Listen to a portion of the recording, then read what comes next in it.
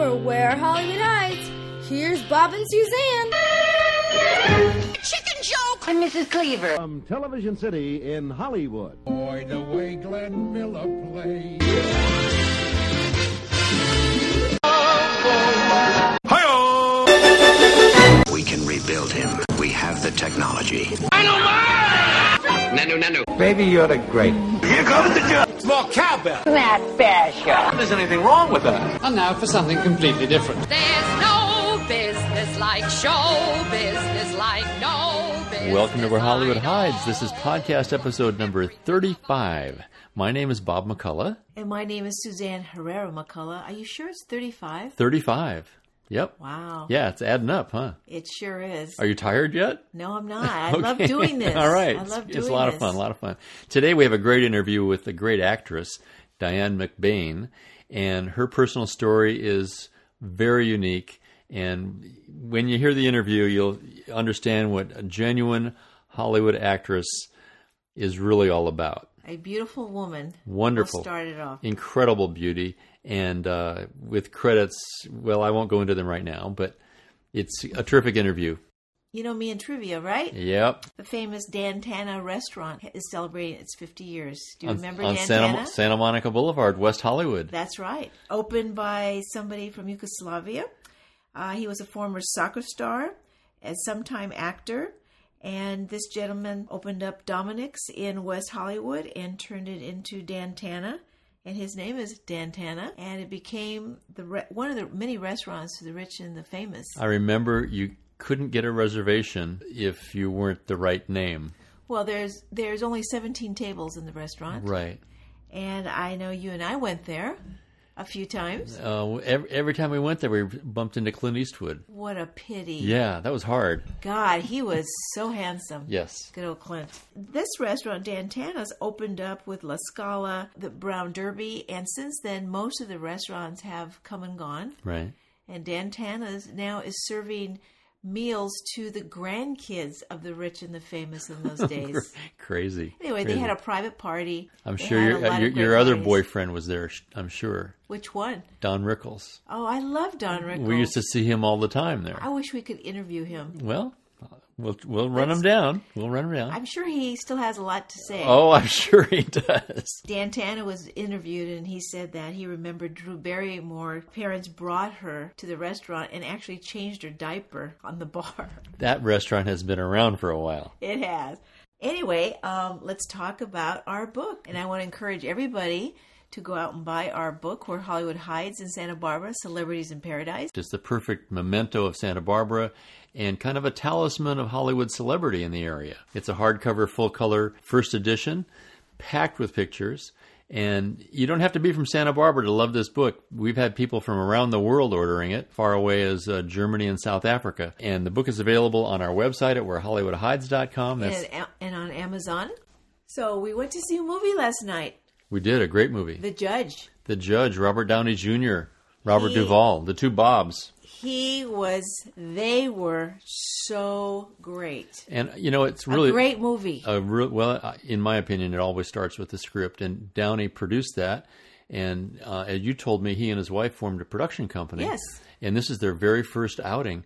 I must say, they did a terrific job in picking material that really had some meat on the bones. I think Robert Downey Jr. was quoted as saying he was extremely grateful for the success that he's had in Iron Man, but he was ready to do a different kind of acting. And I must tell you, I really, really loved the movie. Of course, you know, bring some tissues. It made me cry throughout the movie. Yeah, not many movies. And it made me laugh because Robert Downey Jr. is only Robert Downey Jr. Well, he cast himself perfectly. It's how many movies running 2 hours and 20 minutes hold your attention? Was it that long? The movie was 2 hours and 20 minutes, and it felt like a half an hour because there was so much story to be told. And I must tell you, if Robert Duvall does not win the Academy Award for his performance in this picture, I'll be surprised. So as we get into today's interview with Diane McBain, I just want to quickly let you know the breadth of her career. She began very early in life starring in such shows as Maverick. She was in a feature with Richard Burton called Ice Palace. She has had television and feature credits including Dr. Quinn, Medicine Woman, Jake and the Fat Man, Knight Rider, Man from U.N.C.L.E., Batman, Surfside 6. She played the title role in the feature Claudelle Inglish, which is, as you'll hear during the interview, is going to be re-released on a DVD. She's a fabulous lady, one of cinema's all-time beauties, and the conversation with her was terrific. She had a lot of insight and another very real person. So let's talk to Diane McBain. Hi, Diane. This is Bob McCullough. Hi, Bob. How are you? I'm good. And my wife, Susanna's with us. Hi, Diane. Thank you for doing this. My pleasure. So, Diane, the way these things generally work is our listeners really enjoy hearing about how people initially get the calling to go into show business. So if you could give us an idea what your childhood was like and that very first instinct you got that you thought you might be in front of the camera. I'm sorry to report I never received a calling to become an actress. Although my grandmother, on occasion, when I was very little, we would sit out on the porch after dinner at night. And we lived in Glendale, which was right over the hill from Hollywood. And when they were having their premieres, in those days they had lots of them, they would turn on the lights, the searchlights in the sky. And she would say to me, Diane, one day those searchlights are going to be looking for you. I love it. It was wonderful, but at the time it meant absolutely nothing to me. It's not like I followed her advice or anything. I fell into the business. I really did. It was not something I pursued at all. Now, how did you fall into it? Tell us about that. As I was growing up, I, of course, realized that I wasn't well equipped for some of the more ordinary jobs that women had to do in those days. Remember, back then, we didn't have women's rights. Now we don't have equal pay, but then we didn't even get the job unless we were very exceptional. And so we would be nurses or we would be teachers, wonderful jobs. Don't get me wrong. I'm not saying that they're not wonderful and they should be paid much better than they are. But that was the kind of job, and I wasn't suitable for that at all. I was not a teacher, and I certainly wasn't a caretaker. So I didn't know what to do with my life, and people were giving me all kinds of suggestions. And a friend of my father came along and said, well, they're doing little plays down at the Glendale Center Theater.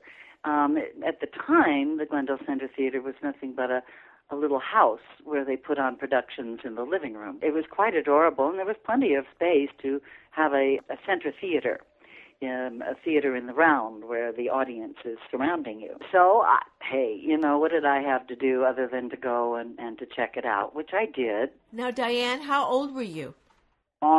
16, probably. Oh, pretty young. Okay. I was very young. And by that time, too, I'd been encouraged to join beauty contests. I became Miss Real Estate in Glendale when I was like 16 or something. Then I was Miss Glendale, and I was on the float.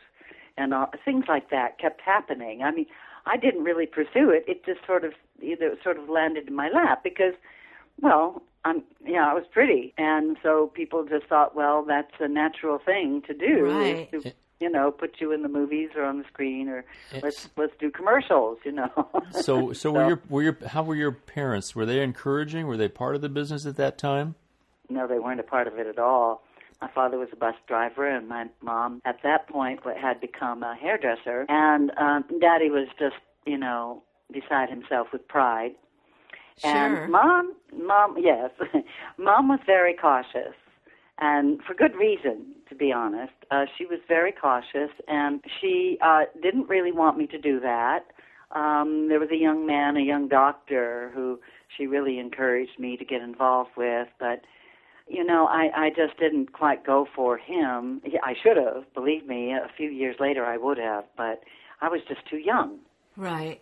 And so then the movie business was kind of beckoning in a sense. So when you're getting all of this attention, did it come to them that, oh my goodness, this girl is something special and maybe we should let her find her way in Hollywood? Was there resistance to that, or were you encouraged? Like I said, Mom was cautious and Dad was, just so prideful that he couldn't stand himself.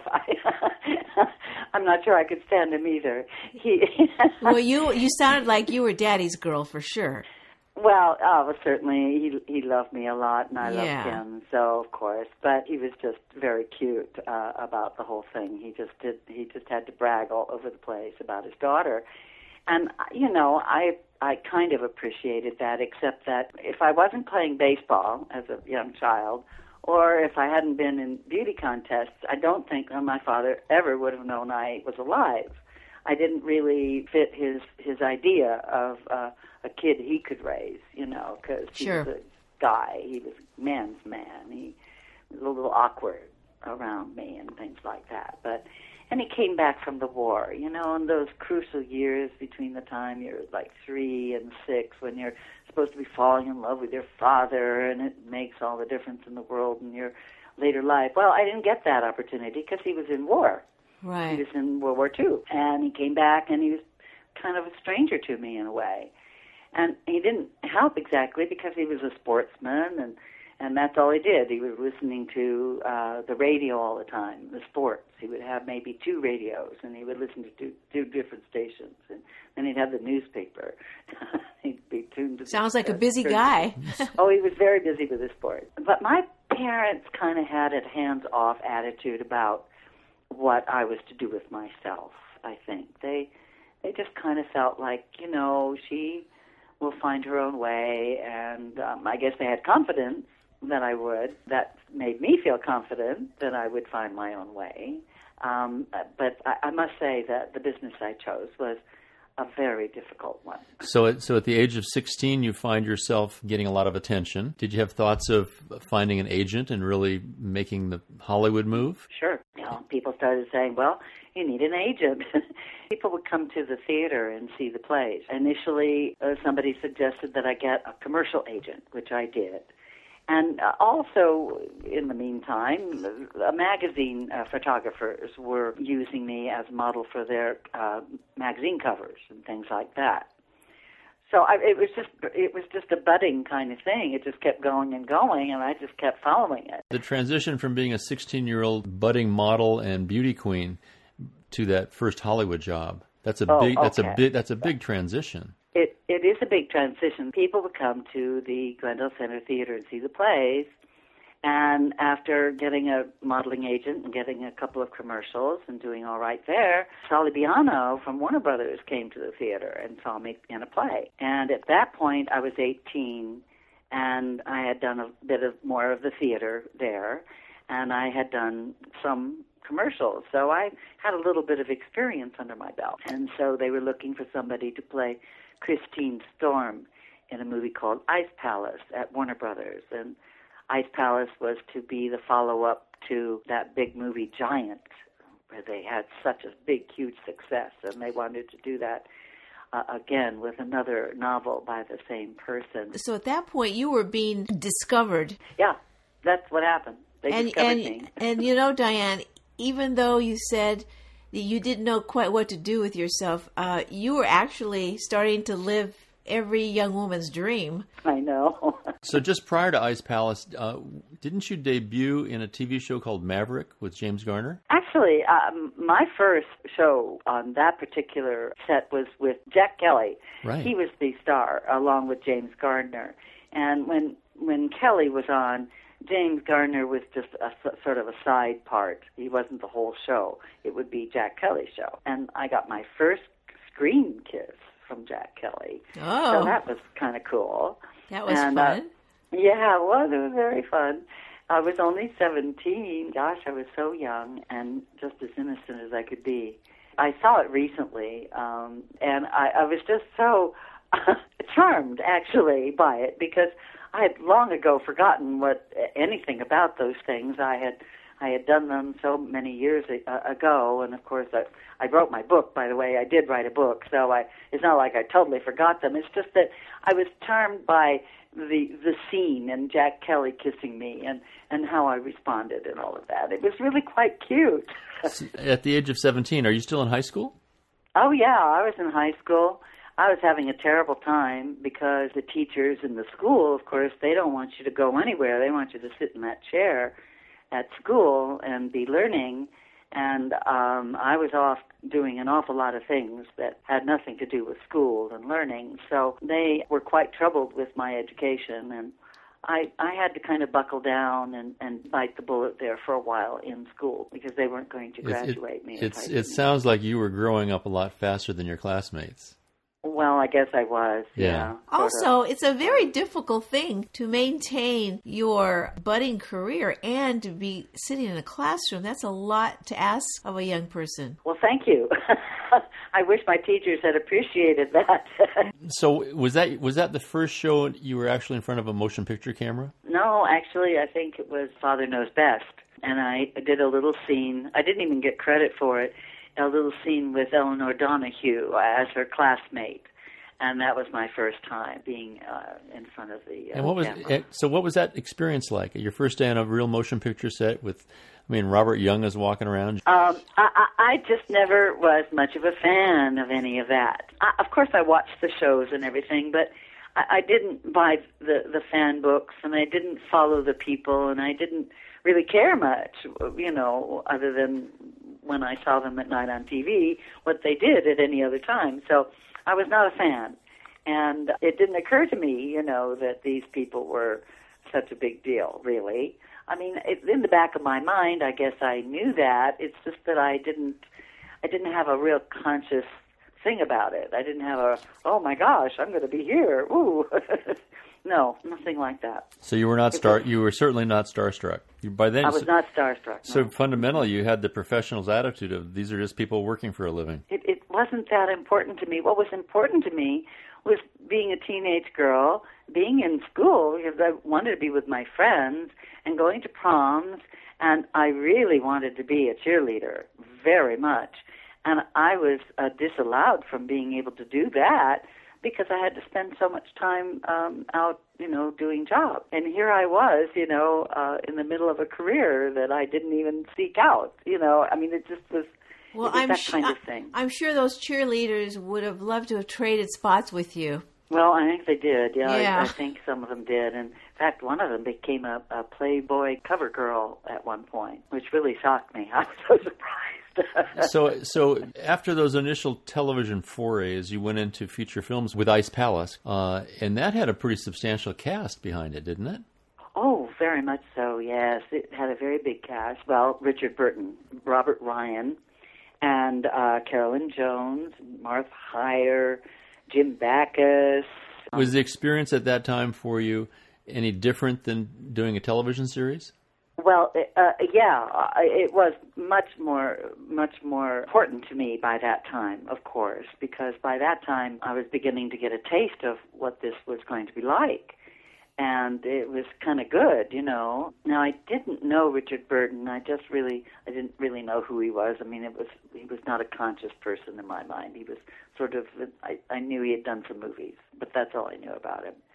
And so, of course, when I met him, I was just totally charmed by him and all of that. So, well, he was a very big star for sure. He was, and a very powerful personality, a persona that really, personally feel like it extended beyond his years here on the planet. I think he's still very much alive. So his charisma was really a pretty compelling factor, wasn't it? It was huge. It was really huge, and I, came to appreciate it much later in life when I had already been through quite a few relationships and knew that he was really probably one of the very best among them in terms of the kind of attention he gave to me and how he made me feel and all of that, because he made me feel like the most important person in the world. And, of course, every girl wants to feel that way. The way you're describing him, he sounds like one of those people, and I've only had this experience once or twice in my life, and it was with Kirk Douglas. There are certain people, when they walk into a room, you can actually feel their presence. There is an actual physical, a wave of energy, call it an aura, whatever you like, but they are not like everybody else. They aren't. It's amazing, isn't it? I know. Yeah, I can only imagine that, having watched Burton over the years in his many roles, he certainly purveys that on screen. He kind of comes across as that sort of an individual. He must have had something. Liz Taylor followed him around for quite a while. Well, she sure did. Yeah. Now, Diane, by this time, I'm sure you were getting a lot of attention because you were so beautiful in such an early age. Did you find that a problem, being so young and beautiful among so many men? I did. It got to be a bigger problem as time went on, actually, but certainly in the beginning, men reacted the way men do. No girl is safe. I certainly had plenty of experiences that, were regrettable, but good ones too. I'm not trying to say that it was all bad. But yeah, it was a difficulty. It was a difficulty. When you were doing a feature film like Ice Palace, and then you went on to do more television, were your agents suggesting that you not do television? And not a lot of people cross over back and forth like you did for so long. It was the beginning of television. If you'll remember, that was the beginning of series television, where they would have Surfside 6 and Sunset Strip and on, and Maverick, and all of those shows. They were all done at Warner Brothers at the time. And those are actually the classic series. I mean, even to this day, they're hugely popular. 77 Sunset Strip I couldn't miss that show. We did all of those, and during my tenure at Warner Brothers, those shows were predominant. And I was not given an opportunity to say, no, I can't, I won't do this. I either did it or I was out the door. So by that time, were you a contract player at Warner's? Oh, yes, I was under contract at Warner's from 59 until 63, I think it was. It was just about 4 years. So they had a system. Then they had a system basically based upon the old Star system. At MGM and Fox, places like that, wherein they would sign a young talent like yourself and guarantee you so much income per year, but basically you had to appear in whatever they assigned you to. That's right. You didn't have a choice. One time I did exercise my choice. I was ushered to the door. So in the meantime, I did so much work in both television and film. I did a couple of really good films there. Parrish was a really good film for me. That was Troy Donahue, wasn't it? Yes, it was Troy Donahue and Claudette Colbert. And by the way, my favorite that I got to do was Claudelle English, and it's being released on DVD. Oh, really? Very soon. I mean, like that's next month exciting. Or something. Yeah, isn't that great? Yeah, I'm excited too. Yeah, that means it's it's reached some sort of status, I guess. Well, we've got a great website where Hollywood hides, and we will make sure that we put that up there so people that don't know that can look for it. That would be great. I love that movie because I got to do the title role. Right. And, of course, the whole plot centered upon my character, and my character had to, go through an arc of change and so on, and it was very challenging, and I was still pretty fresh to the business and hadn't had as much training as I really should have had by that time. I had been so busy that I never got really that much training. But I did it, and it came out pretty well. I can't say a lot for the movie itself in some ways because it's kind of old-fashioned in some ways. Like they cut to the trees blowing in the wind instead of having, a scene with lovemaking. Sure. Symbolism reigns supreme in many of those pictures. Yeah. Well, things certainly have changed a lot, haven't they? They sure have. I don't think I could do a lot of what is asked of actresses today. Right. I don't think I could. Yeah. So the transition from a starring role as Claudelle English, that's a huge role for someone your age. Yeah. And then to be pretty well shuttled off to Surfside 6, Hawaiian Eye, things like that. Did you have any particular angst about that? I mean, the building of a career in feature films is somewhat different from television. It sounds to me like Warner Brothers. It is different. It sounds like Warner Brothers failed to really capitalize upon your star power at some point. Well, they most assuredly kind of used me and then threw me away is basically how that worked out. Because I have to go back a little bit, because TV was so new, it was in competition with movies. And they didn't know if you could do movies and television, or if you had to do only movies, or if you had to do only television. They didn't know what would work for people in any of the, for actors or directors or for anybody. They didn't know how that was going to work out. So we were just doing what we could to promote ourselves and to give ourselves as many opportunities to be on the screen as possible. So having no choice, I couldn't say no, but I remember that Jane Fonda, who didn't have such a contract, was refusing to do television at the time. And she was very wisely doing that because she didn't believe that a person could do both. She felt that if you did both, you would lose one or the other, which of course is true. Yeah, I think it was, for about 25 years there, it was the predominant thinking until someone like Bruce Willis came along and broke out of moonlighting and became a feature actor, and then Clint Eastwood just a little bit before him. Very few people made that transition from television to features and stayed there. Clint Eastwood was doing spaghetti westerns, they called them, in Italy Right. when I was doing my work. So he was getting a lot of experience and doing a lot of stuff there. So of all the shows you did at Warner's, when you look at Burke's Law and 77 Sunset Strip and Hawaiian Eye and then Police Story, Mod Squad, the long list of credits is incredible. Which of those shows really stands out in your mind as, if you were going to repeat one, which would it be? Well, what comes to mind, and I don't know why really, is Burke's Law. I just remember having a good time on that show, and I did do a scene where I had to fall off a cliff backwards into the ocean. How do they do that?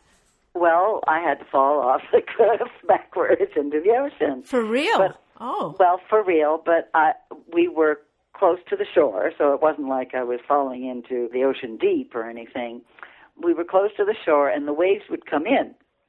And when the wave came in, that was when I was supposed to fall back, so that I would have plenty of water to fall into, but not so much that I might drown. So that was how they did it, and I did it, and I remember the actors all kind of, marveling at the fact that I was doing that. We had no idea you were a stunt woman. Well, I didn't know either, but I was pretty physical. I had been pretty athletic as a kid and stuff like that. So I guess that's why it kind of came naturally to me. I wasn't afraid particularly. And then you worked at Paramount and Fox as well, didn't you? Yeah, I worked at Paramount, Fox, different places. After my contract at Warner's was up, I worked a lot of different places. Now, I see that you had worked on General Hospital. Yeah. Was that different for you? As we all know, soap operas have a different kind of work ethic. Oh, yeah. It's very different. Did you enjoy that process at all? Well, I got to enjoy it. In the beginning, I must say, it was a bit daunting because I certainly was not used to doing a whole scene in one take and not going back and doing pickups. I was not used to that at all. And we would never have another opportunity to do it. So it was very unnerving to be doing a scene and to realize that, this is it. There's no changing it. There's nothing I can do after this. So it better be right now. A little scary, yeah. Yeah. Well, it's more like live. It's obviously more like live theater because there aren't any do-overs. Yes, it is. Yeah. But it was fun. I enjoyed it. I did Days of Our Lives too, and I enjoyed my stay there as well. And I was Foxy Humdinger on that. That was silly part. The town madam, Oh, sounds like fun. No, it was. It was fun. But daytime is great work if you can get it.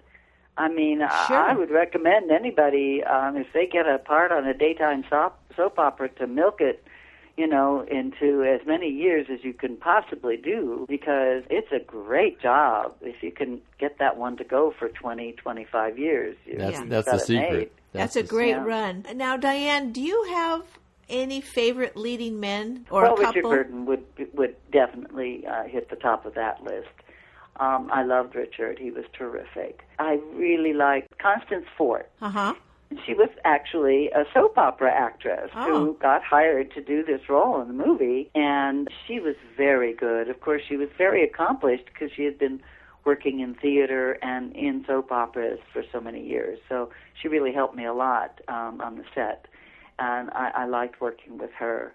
There were lots of people I loved being around. So you grew to really enjoy your craft and show business? it got very difficult after a while. After my contract, I did really well for a few years, but then time went on. People move on. They change their ideas about what is really cool and what isn't, and things like that. You know, I started to have to struggle for every little part that I could possibly get, and it became extremely difficult. And by that time, I had been married, I had a child, I had to raise my son on what money I was able to make. And by the way, it was not a lot. I hate to burst another bubble, but it was not a lot of money. We got paid pretty well for the time that we worked, but if you weren't working every day or many days out of the year, then you weren't making a lot of money. Yeah, I think for our listeners, many of whom have no Hollywood experience, when they think of an actor or an actress, they think, oh, this person makes $15,000 a week, and they don't understand that sometimes they only make that for 2 weeks out of the year. Yeah, exactly. And you have to make that last the whole year, you know. and so much of a Hollywood career is planning for those hiatuses, for those gaps between engagements, even for writers, producers, and directors.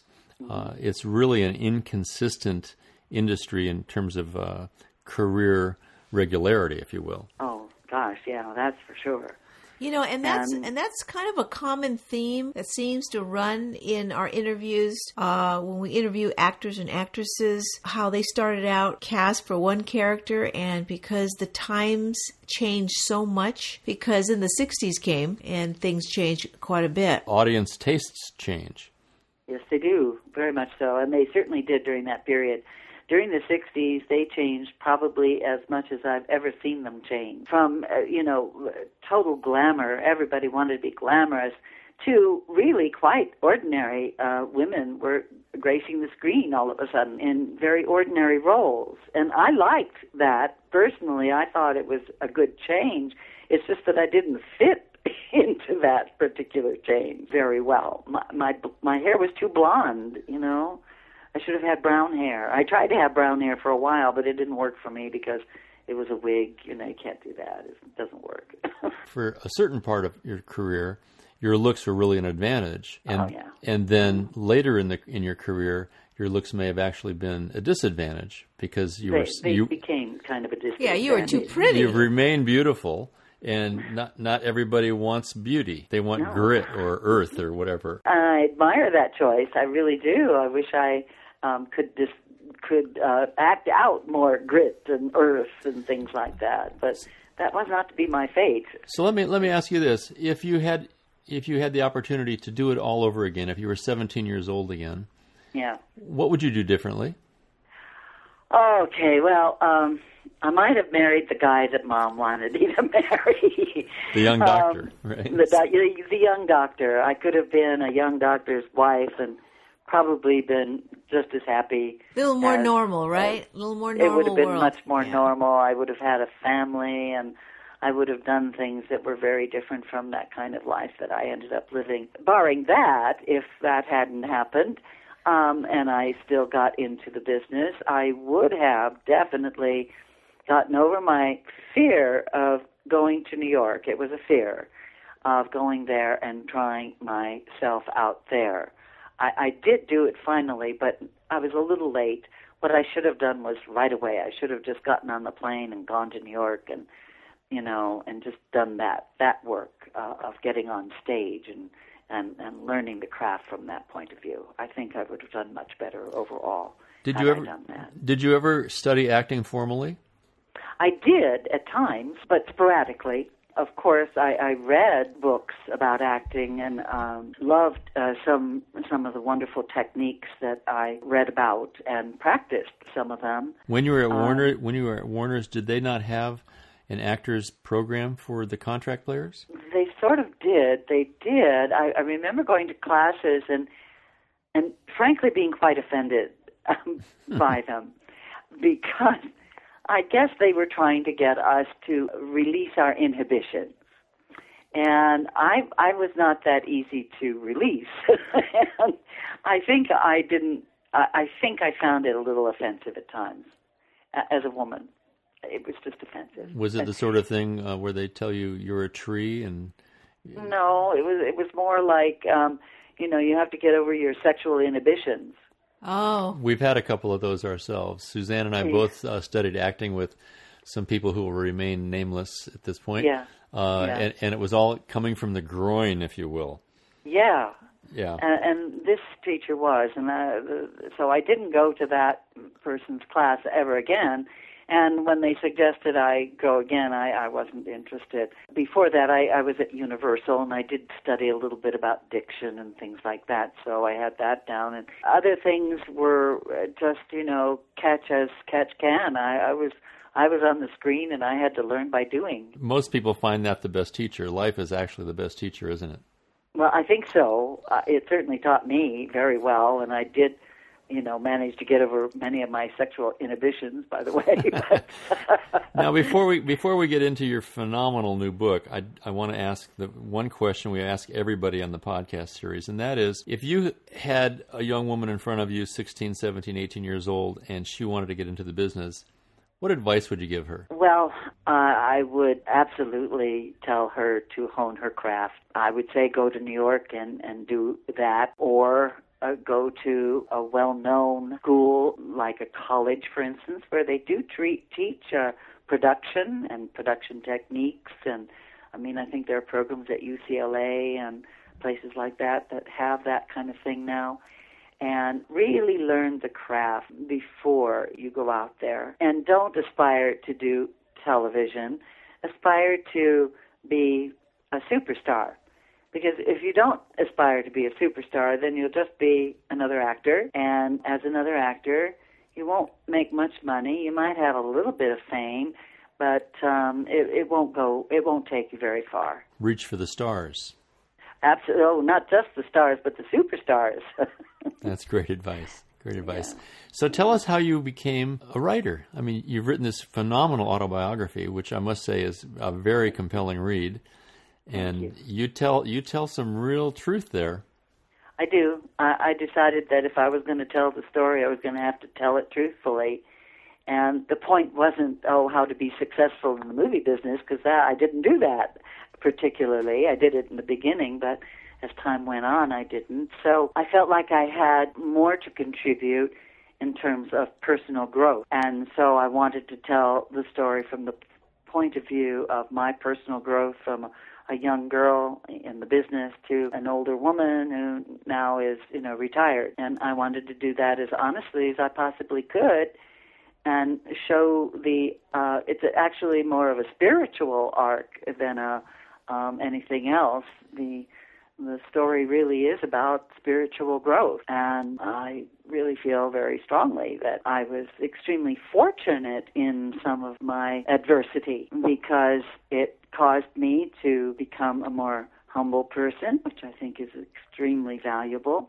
It caused me to become a more authentic person, which is enormously valuable. And by the way, I would tell a young person, if you're going to learn how to be an actor, be an authentic actor and use your authentic self.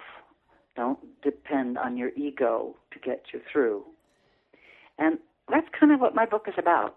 Well, the book is called Famous Enough. Famous Enough, a Hollywood memoir. And it's really a pure autobiography, and as you say, that you do reveal an awful lot about some very terrible things that happened to you, as well as your kind of personal reconstruction. Tell me what inspired you to write it, and give us an idea what the process of getting. It's over 400 pages long. This is a substantial piece of work. This isn't something you sit down and just jot down notes. This is must have taken quite a while to put together. It was a big job. It really was. And what inspired me to do it was simply a lot of people throughout my life were always saying, Diane, you really should write your story because it's a good story. It's an interesting story. You've had a fascinating life. And I always thought, well, it was always certainly interesting. So I was always encouraged by the people around me to do that.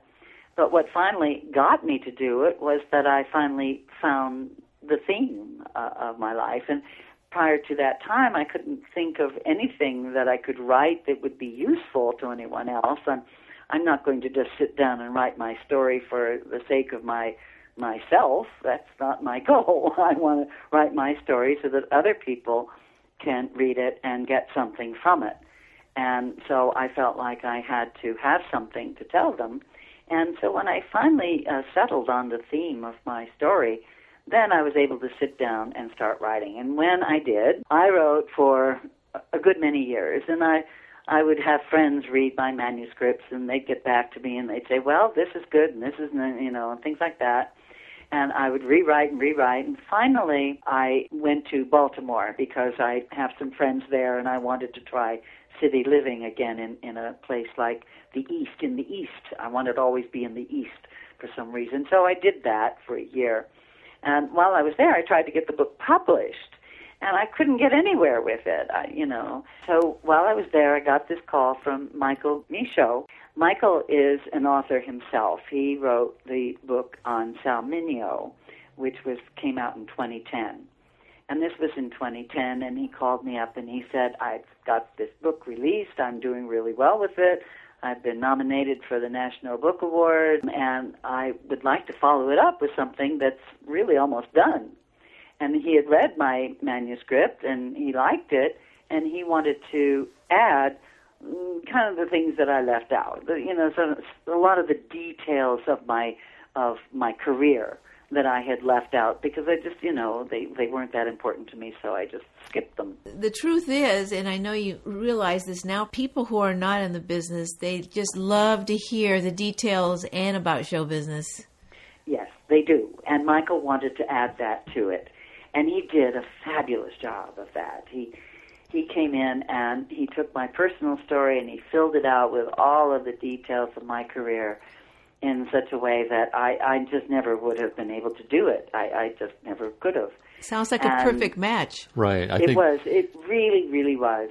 Yeah, and I think you guys managed to bring together so many disparate elements into what is truly a fully rounded life story. Beginning with your early childhood all the way through today. And the book is packed. I want our listeners to really take a look at it. It's on Amazon. It's packed with photographs and pictures.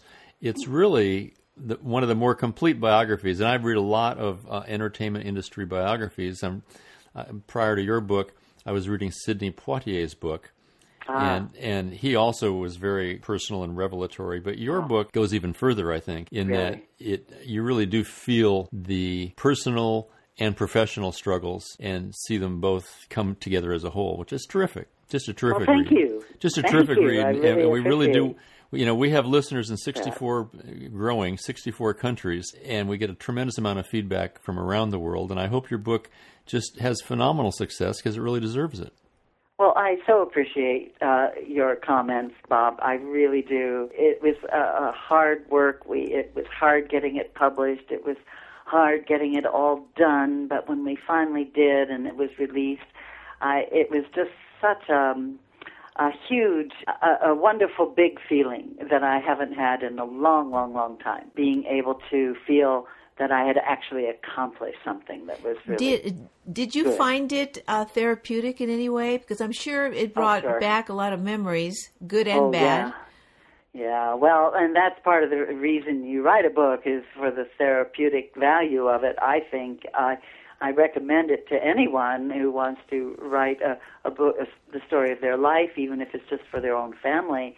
I think it's a wonderful experience because you really have to kind of dig down into your soul and, find your truth and so that you can tell it, and I think it's a very valuable experience. Well, again, I want to remind the listeners it's available on Amazon as both a Kindle download. It's available for purchase, and Amazon delivers these things amazingly in about 36 hours. Wow, that's really good. Yeah. And your book is ranked, I was looking at it this morning on Amazon, it's ranked very highly. You're one of the best sellers. So I just suggest that everybody get out there and take a look at what real Hollywood is really about. And the pictures are fabulous. Pictures are fabulous. So Diane, we can't thank you enough for doing this. I hope it hasn't. Well, I enjoyed it very much. Hope it hasn't been too painful. Not at all. No. And we all like talking about ourselves, don't we? Yes, we do. Thank you so much, Diane. Oh, thank you, Suzanne. All right, okay, we'll be in care. touch. Bye-bye. Okay, bye-bye. All right, bye-bye. That was great. Diane McBain is obviously beautiful inside and out. And the book, that's a must-read. You know what I forgot to ask her? What? She starred in a movie with Elvis. Right. and Spinout. And I really wanted to ask her what that experience was like. Well, apparently Richard Burton had more impact on her than Elvis did. Apparently she went for the more serious type, the more Shakespearean type. Right. Anyway, it was great talking to her and hearing the kind of the reality behind a lot of Hollywood careers. I do want to remind our listeners, check out her book, Famous Enough. It's on Amazon and well worth the read. I love her cover picture. It's beautiful. Well, she never took a bad picture. No, she didn't. And we also want to remind people to go to our website, wherehollywoodhides.com, or go to Amazon and pick up our book. Where Hollywood Hides in Santa Barbara, Celebrities in Paradise. It's a great gift book. All right. Well, this is Bob McCullough. And this is, I'm just going to say Suzanne. Susanna. Keep it loose. Keep it informal. Yeah. Okay. And today's music is provided by Chance McCullough. You can find more of his original soundtracks at chancemccullough.com. And if you enjoyed today's podcast, please take a minute and give us a 5-star rating and a quick comment or review at iTunes/Where Hollywood Hides. Those reviews really do help get the word out. And drop by our Facebook page at facebook.com/Where Hollywood Hides and hit that like button. See you at the movies.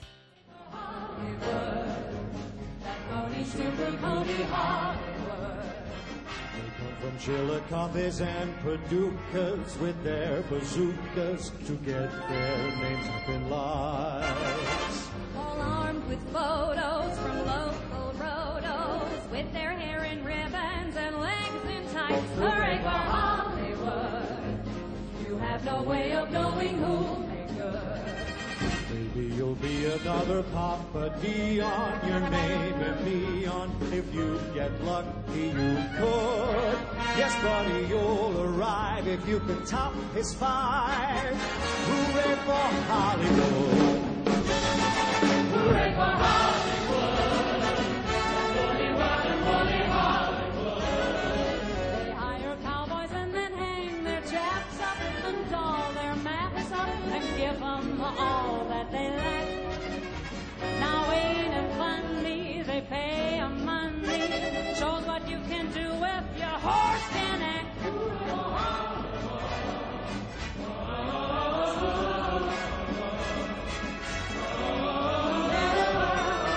Men act like 8 men and then convince them